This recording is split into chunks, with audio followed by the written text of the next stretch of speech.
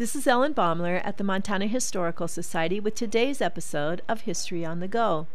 The Bitterroot Salish left their beloved Bitterroot Valley for the Flathead Reservation in 1891. Salish elder Louis Adams retells the sad story as his ancestor, Mary Ann Combs, told it to him.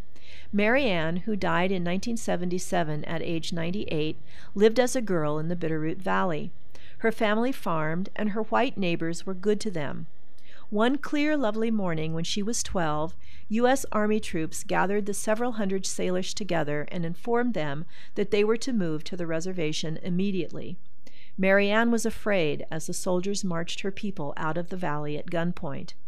During the several days' journey, the soldiers were disrespectful and warned them not to leave the trail for any reason, even when the women and children needed to relieve themselves. It was degrading and humiliating.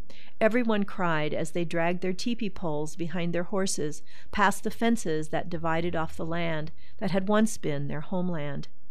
And there is more to the story Louis Adams tells. When he was a little boy and his relatives gathered, adults whispered when the children were out of earshot. As soon as children entered the room, conversation would stop.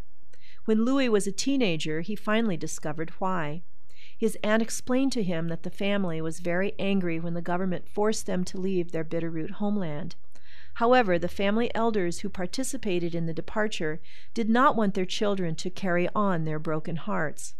"The reservation is your home now," his aunt told him, "and you need to feel good about it."